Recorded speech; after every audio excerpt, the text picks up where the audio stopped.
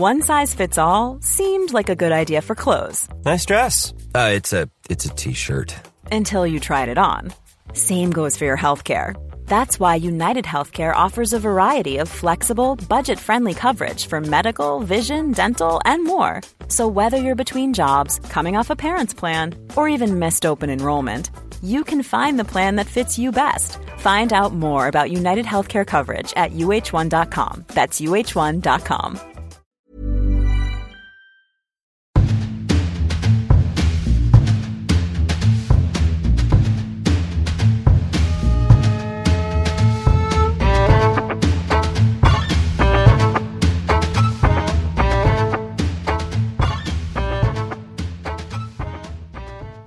Hello and welcome to the FT Business Books podcast, the place to discover the best in business writing. I'm Isabel Berwick, the Assistant Features Editor, and with me is FT Management columnist Andrew Hill. Hello. We're talking to the 6 authors who've made the shortlist for the 2017 FT and McKinsey Business Book of the Year Award. It's the world's most coveted prize for business writing. You can find the shortlist at ft.com/book award, and we'll find out on November the 6th who's won. This week we have an unusual format. Our colleague John Authers, the FT's senior investment correspondent who's based in New York, has interviewed shortlisted writer Andrew Lo, the author of Adaptive Markets, Financial Evolution at the Speed of Thought. Here's John in conversation with Andrew Lo. Thanks very much for joining us on the phone from Massachusetts today, and many congratulations on your nomination on the shortlist for our Business Book of the Year award. Let's start. Your book is called Adaptive Markets. Take us through what the adaptive markets theory, the hypothesis you present in that book is, and how it's different from a theory that many people have talked about and that many people have vilified, the efficient markets hypothesis. Well, it's actually pretty straightforward. The adaptive markets hypothesis is really a reframing of our view of financial markets from the physical to the biological. Instead of looking at markets as a kind of a mechanical system with immutable laws of motion, the adaptive markets hypothesis takes the perspective that markets are really a human endeavor, and as a result, subject to more of the laws of biology than physics. And where it differs from the efficient markets hypothesis is that it provides a more complete theory. So the efficient markets hypothesis, which says that prices fully reflect all available information, isn't wrong, it's just incomplete and doesn't account for the fact that periodically human behavior takes over market dynamics, and rather than looking at traditional economic relationships of supply and demand, we have to start thinking more about the emotional reaction of investors and how they interact with each other over time. Now that's fascinating because obviously we've all lived through many big market crashes and bubbles in the last couple of decades, and they do indeed appear to be moments of high emotion. So just to think this analogy through more to biology, you're saying that we should think of analysing market behaviour in the same way that you might analyse predators and wildebeest on the Serengeti rather than the way you would try to analyse Brownian motion in a test tube. That's exactly right. Imagine if anthropologists from an alien species come down to our planet and start looking at the various flora and fauna of our society and begin to analyze Homo sapiens and to try to document how their behavior actually affects the world. You can imagine that this type of a perspective would be quite natural to understand that financial markets is really an adaptation that we've developed to deal with some of our environmental challenges. Okay, now let's try to frame this with a very practical recent example. Yes, we're recording this. We're only a few days away from the 30th anniversary of the Black Monday crash of 1987. By most measures, the single worst day for the US stock market ever. How, using the adaptive markets hypothesis, would you help explain an event which the efficient markets hypothesis you would have to say would regard as impossible, that the actual correct underlying price of the corporate America shouldn't have fallen by more than 20% in one day? How do you go about explaining what happened that day? Well, this is exactly the motivation for the adaptive markets hypothesis. When you look at events like October 19th, 1987, you have to ask yourself, were the prices in markets off the day before that event, or were they completely off the day after that event?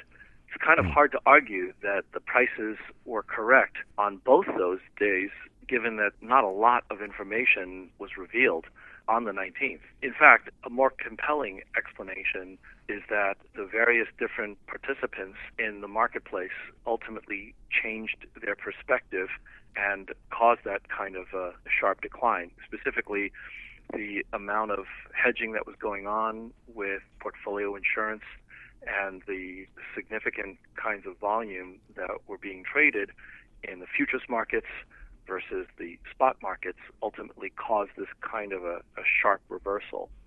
And so by looking at the various different species that were trading at that time, by looking at the financial ecosystem, you can actually get a much better picture of why these kinds of movements occur from time to time. And we do know that they will occur and they will continue to occur from time to time, so we have to be prepared for that kind of cyclical type of behavior. Now, that raises the very interesting question. At the moment, many people worry, many people tell me to ask the industry, do we have new versions of the species that caused the trouble 30 years ago back in the market's ecosystem? Does the presence of high-frequency trading, does the presence of exchange-traded funds or of any kind of a quantitative strategy that attempts in some way to control volatility, in many ways you would think was of its nature something that we can't control. How similar, using these biological ways of looking at how similar is the ecosystem now compared to 30 years ago? Well, I think there are some common themes. So you certainly have competition among various different species, but actually there are quite a few new species that have emerged and some that have gone out of existence. For example, not only do we have high-frequency traders that are still in the system, but we now have algorithmic traders, which is a much larger proportion of the investment universe. And so it's really the battle of the bots in the sense that algorithms now are competing with each other as opposed to individual human portfolio managers. And we haven't really sat down to work through the implications of these various different competing algorithms. But that's definitely something that's now part of the ecosystem that wasn't there 30 years ago. Now, this is fascinating. Does this raise the issue that perhaps we now need to start worrying about an alternative, an artificial intelligence-led future rather than use biological models? Or is it still the case that these are algorithms that were ultimately written, processes that were set in train by human people with human failings? Well, I don't think we have to worry yet about AI taking over financial markets. I think that that's something that may be down the road, another few decades. But there's no doubt that a very simplistic version of that is going on, meaning that a number of us have turned over our investment authority to certain kinds of algorithms. A simple example is index funds. Index products have been the fastest growing segment of the financial industry over the course of the last couple of decades. And if you think about what that means, it means that we're turning over our ability to choose multiple stocks for our portfolio to an algorithm. The algorithm may be as simple as, let's invest in all 500 of the S&P 500 stocks in proportion to their market capitalization, or it can be as sophisticated as one of these hedge fund dynamic trading strategies. So in either case, we are turning over control of our portfolio to an algorithm, and these algorithms obviously are part of the same ecosystem, and so they are going to be interacting with each other. We have so many algorithms going on today that we don't actually know what the interactions are likely to be. So we really need to spend more time thinking about how that ecosystem has changed and try to model it the way that an ecologist would for a new ecosystem. Really fascinating. Now, that's the job that you as an academic and as an author have, is to explain this to us, to work out what is going on. Let's talk about regulators and the job they have to do. Obviously, much criticised after the crisis of 10 years ago now. Obviously, something must have gone wrong with regulation for that crisis to be so bad. Have the necessary changes in the way we regulate the financial industry been made to help us control it or channel it in the way we need to? Well, I think that the answer is yes. There are ways that we can change regulation in order to address some of these concerns, but we're only part way there towards addressing them. And I think one of the reasons is because we don't really think about regulation the way that the adaptive markets hypothesis would, which is that the regulators are themselves part of the ecosystem, and they are just as affected by the kinds of cycles of fear and greed as the rest of us. In particular, if you think about what a bank regulator is supposed to be doing, they're supposed to be taking away the punch bowl when the party just gets going. And from a human behavior perspective, it's actually quite difficult to expect any individual to play that kind of role, because when things are going well, when the economy is growing, when default rates are low, and all of the various different indicators are signaling continued economic prosperity, why would a regulator risk stalling that kind of a wonderful trend by starting to cut back on leverage and increasing capital requirements? We now know that that's what they should be doing, but from a human nature perspective, it's very difficult to see how they can engage in that kind of discretionary intervention without some good reason. And so the very act of regulation requires a certain negative feedback loop that doesn't really exist in the system. In fact, at the peak of the housing bubble in the United States, nobody was feeling any pain. And so it's very difficult in that kind of environment to start cutting back on otherwise profitable business activities. So the answer is for us to first recognize that regulators are themselves part of this system that needs to be adjusted in a very specific way. And once we understand the dynamics of how the various different species in our ecosystem react to each other, we can then begin to build the kind of automated structures that will allow regulators to be able to implement some of these policies without causing a great deal of human challenges to their decision-making processes. You used the word automated there, which is quite interesting. I mean, if we use the analogy of the punch bowl at the party, obviously you've got to be a very strong-willed and unusual individual to be the person who takes the punch bowl away at the party just as everybody is beginning to enjoy themselves. That's a way to make yourself very unpopular indeed, potentially. Are you saying that we need ultimately to have formulaic regulation or regulation by some form of a robotic system, or how do we take that human flaw out of the ecosystem? Well, we need adaptive regulation. Right. That is regulation that adjusts to market conditions so that when times are good, the regulations become more stringent, and when times are bad, the regulations are more relaxed to encourage economic growth.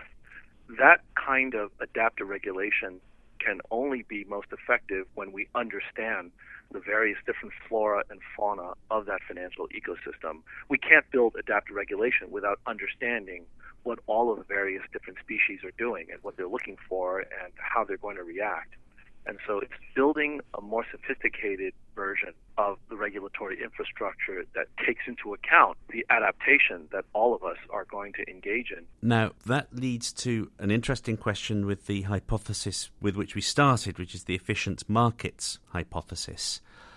To what extent do you think that efficient markets hypothesis was to blame for what happened in 1987 or in 2007, 2008? And have we managed actually to remove the notion of the efficient markets hypothesis from the way markets are regulated and priced now, or do we actually still have a system that implies some kind of systematic rationality, some kind of a systematic normal distribution to returns? Well, so there are a couple of questions in that broader query, so let me take them somewhat separately. So the first question about was the efficient markets hypothesis to blame, I would have to say no. And that may be kind of surprising given that the point of the adaptive markets hypothesis is to extend and integrate the efficient markets hypothesis with human behavior. But let me explain. The reason that I say no is because if you take a look at the market prices of the various different securities that figured most prominently in the financial crisis, things like collateralized debt obligations, mortgage-backed securities, and the alphabet soup of all of these other derivatives, what you'd find by looking back at those prices is that they actually reflected the increased risks associated with the so-called toxic assets, particularly mortgage-backed securities. So the mortgage-backed securities that were subprime actually offered higher yields than comparable securities that were AAA rated as well. Right. And so if an investor who believed in efficient markets looked at those prices, those investors would have said, oh, these are offering higher yield. That must mean they are actually containing higher risk. And in fact, that's exactly what happened. They did contain risk, illiquidity risk, and the risk of default under certain circumstances. So in that respect, I don't think efficient markets can be blamed. In fact, if anything, it's the mistaken belief by certain investors that they were getting a good deal and that they somehow discovered an arbitrage opportunity that nobody else had uncovered. On the other hand, I would add that the regulatory infrastructure that was really governing this system, that structure did presuppose that markets worked pretty well and that the system could be left to its own devices. So in that respect, I guess the idea of efficient markets did influence the regulatory milieu that ultimately led to these difficulties. So I think we do need to have a more complete view of efficient markets, the fact that it works much of the time, but there are some very important periods where efficiency really doesn't hold, and that we need to supplement that with an understanding of how market dynamics can be radically altered by waves of human behavior, whether it's panic or irrational exuberance. Okay, and I guess the other critical point is that it's exactly when markets aren't regulating themselves, default from efficiency, when we most need regulation to help us out. So that was interesting. What I like most about this book is the way that, as John Authers points out, Andrew makes what could be a very dry subject into something that really does have people at its heart. As he says, Homo sapiens hasn't had the time to adjust to the new realities of modern life, and that poses certain challenges and opportunities for investors, portfolio managers, and the rest of us. It's as though we're sort of trying to catch up, and we haven't noticed that we're trying to catch up with what we've invented. You know, our biology hasn't caught up with the markets. I think that's right. There's quite a lot of interesting ways in which he takes the idea of efficient markets. And I think one of the things that I liked about it is I expected it to be a sort of takedown of efficient markets theory, which, as he explains, is the sort of basis of the way markets have worked. But as he says early in the book, rather delicately dancing round the challenge to efficient markets, there's a difficulty in academia that you make your name either by coming up with a new theory or by destroying some established theory. And actually, he does the former, but he doesn't do the latter. He says at one point that efficient markets and adaptive markets are sort of on a spectrum. So he's saying that in some cases, efficient markets do seem to work over the long range, of course. But the people element that he brings in really does bring the whole thing to life, I think. Because people panic. Exactly. And that actually hadn't occurred to me before, that's where the efficient markets hypothesis stops, is when irrational exuberance or extreme panic, and when we do the things that make us people, the flight and fight. Yes. And I just think this is something that has really struck me with these business books on this list, that they're really about people. These are great stories. Even a book that could be quite dry like this one is extraordinary in terms of, you know, what it tells us about who we are. Yeah, and this is one of the things that I've noticed in looking at the way in which the Book Award has evolved over recent years, is that in particular in the strain of writing about technology, for example, we've begun to see entered for the award and getting through to the shortlist in some cases more books in the last couple of years that have developed this human aspect, both in finance and in technology. And there are obviously similarities, as you point out, with some of the other books on the list. I mean, I thought it was very interesting what he said in the interview and in the book about regulators, that, of course, they are part of this ecosystem, normally a word I don't like, but in this case very relevant to his theory. And that comes out, for example, from David Enrich's book, another of the shortlisted titles, The Spider Network, which is about the LIBOR scandal, where clearly your regulators are involved, if you like, in working out how far they turn almost a blind eye to the scandal that's unfolding. And clearly it's almost like field work, the Spider Network, for the hypothesis that Andrew Lo puts out there about adaptive markets and the role of humans in them. Yes, because he talks quite a lot about the role of AI and algorithms And that is sort of interesting. I mean, we've still got the human regulators at the heart of this.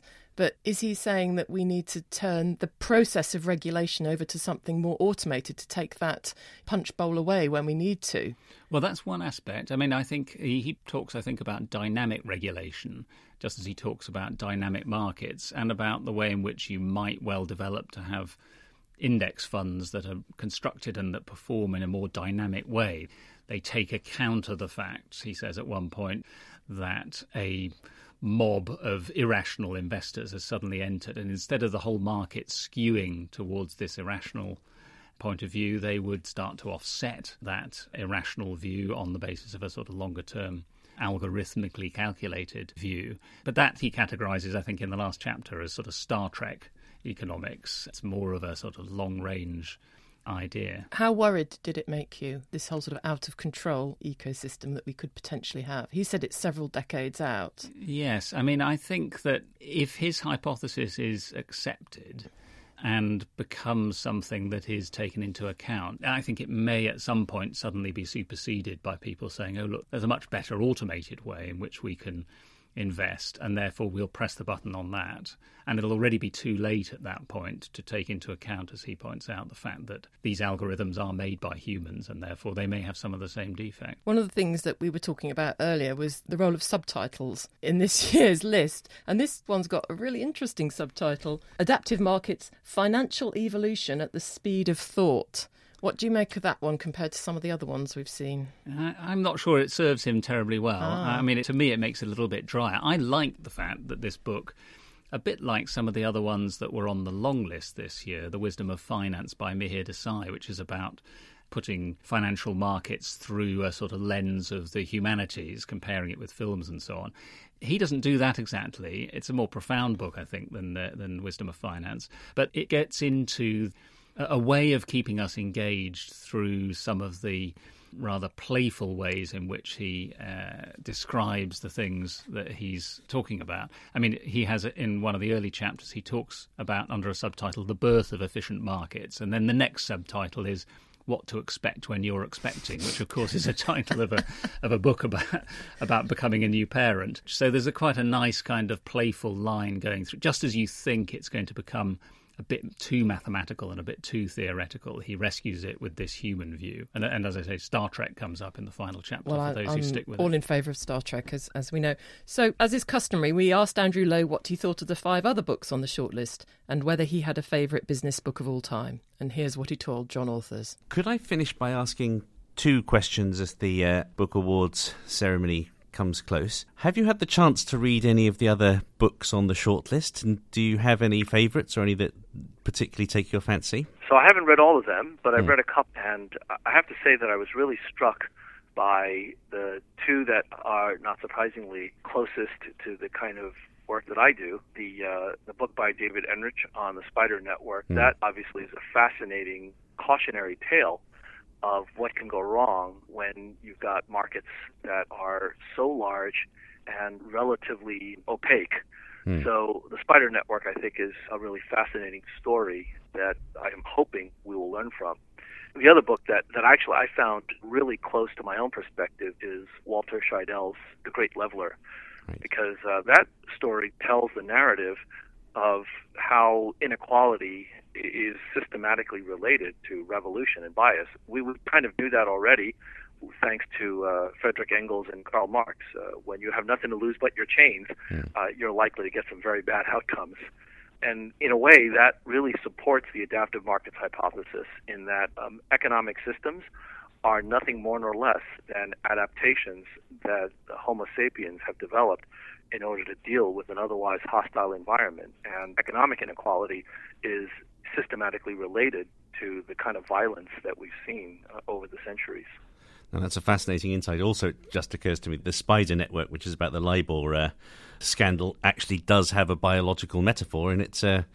Absolutely. And looking much more broadly than this year, what's your personal favourite business book that you've ever read? What was the one that has had the most influence and has been most useful for you? So, that's a terrible question because to force me to limit my choice to one book is a virtual impossibility. But I've been struggling with this question for a little bit. So I can maybe bring it down to 2 books and an article. Well done. That's good. But they have a common theme, as you'll see. So the 2 books that have really influenced me in thinking about business is the Worldly Philosophers by Robert Heilbroner. Right. It's a very old book. And the other book is Alfred Chandler's The Visible Hand. And the 2 books are a nice pairing because they focus on business at opposite ends of the spectrum. At the very micro level, Chandler's history tells us how companies have evolved and become successful through the actions of middle management and how they basically take a business idea and bring it to fruition. And it also is a very evolutionary perspective. When you take a look at the vast expanse of history, you can actually see evolution occurring in the business world. And at the macro level, Heilbroner shows us what the implications are for societies as a whole, and it gives us a sense of perspective of just how important these kinds of issues are. And the third reference, which is a research article, it's not a book, but it should have been or could have been, is Ronald Coase's The Nature of the Firm, because that, in a nutshell, actually provides the theory that integrates Chandler's micro view of business development and Heilbroner's societal view. It shows us what the origin of business is and really describes why, from an evolutionary perspective, the modern corporation is such a powerful idea, and it really has been able to bring humanity to the point where we are now, able to reproduce without limit and occupying virtually every ecological niche on this planet and even out off the planet. That sounds fascinating, Andrew. I must admit I haven't read that article. I'm now feeling I have to run away and do so. Andrew, it's been a great pleasure talking to you. Good luck when the judges make their announcement, and thank you very much for talking to us today. Thank you. It's been a pleasure. Andrew, thinking with the institutional memory you have of the Business Books Prize, can you think of any other books that are particularly stuck in your mind that have made this really interesting link between people and finance, just really bringing it to life for the reader? Well, I noticed that he references one of the academic papers that John Coates produced. And John Coates wrote a book that was on our long list a few years ago called The Hour Between Dog and Wolf, which is about how traders are affected by changes in their levels of hormones and so on, and the fight or flight problem that they face. So that's one that I think probably does feed into this in one way.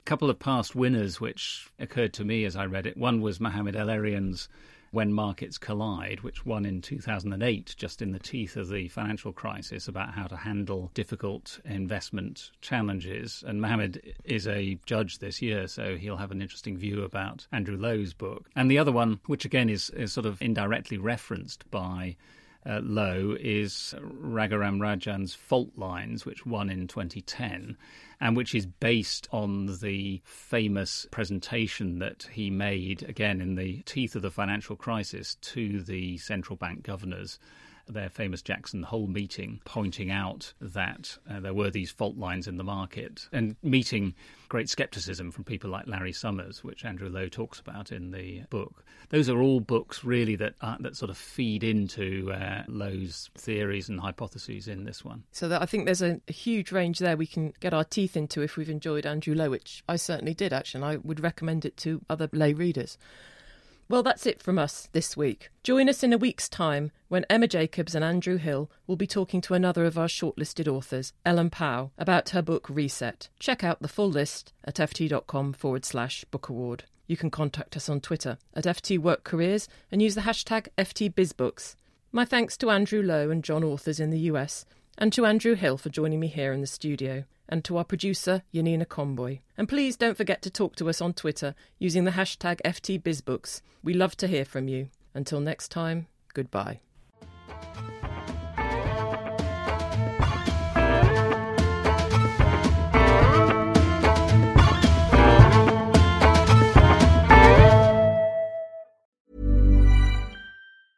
Selling a little or a lot?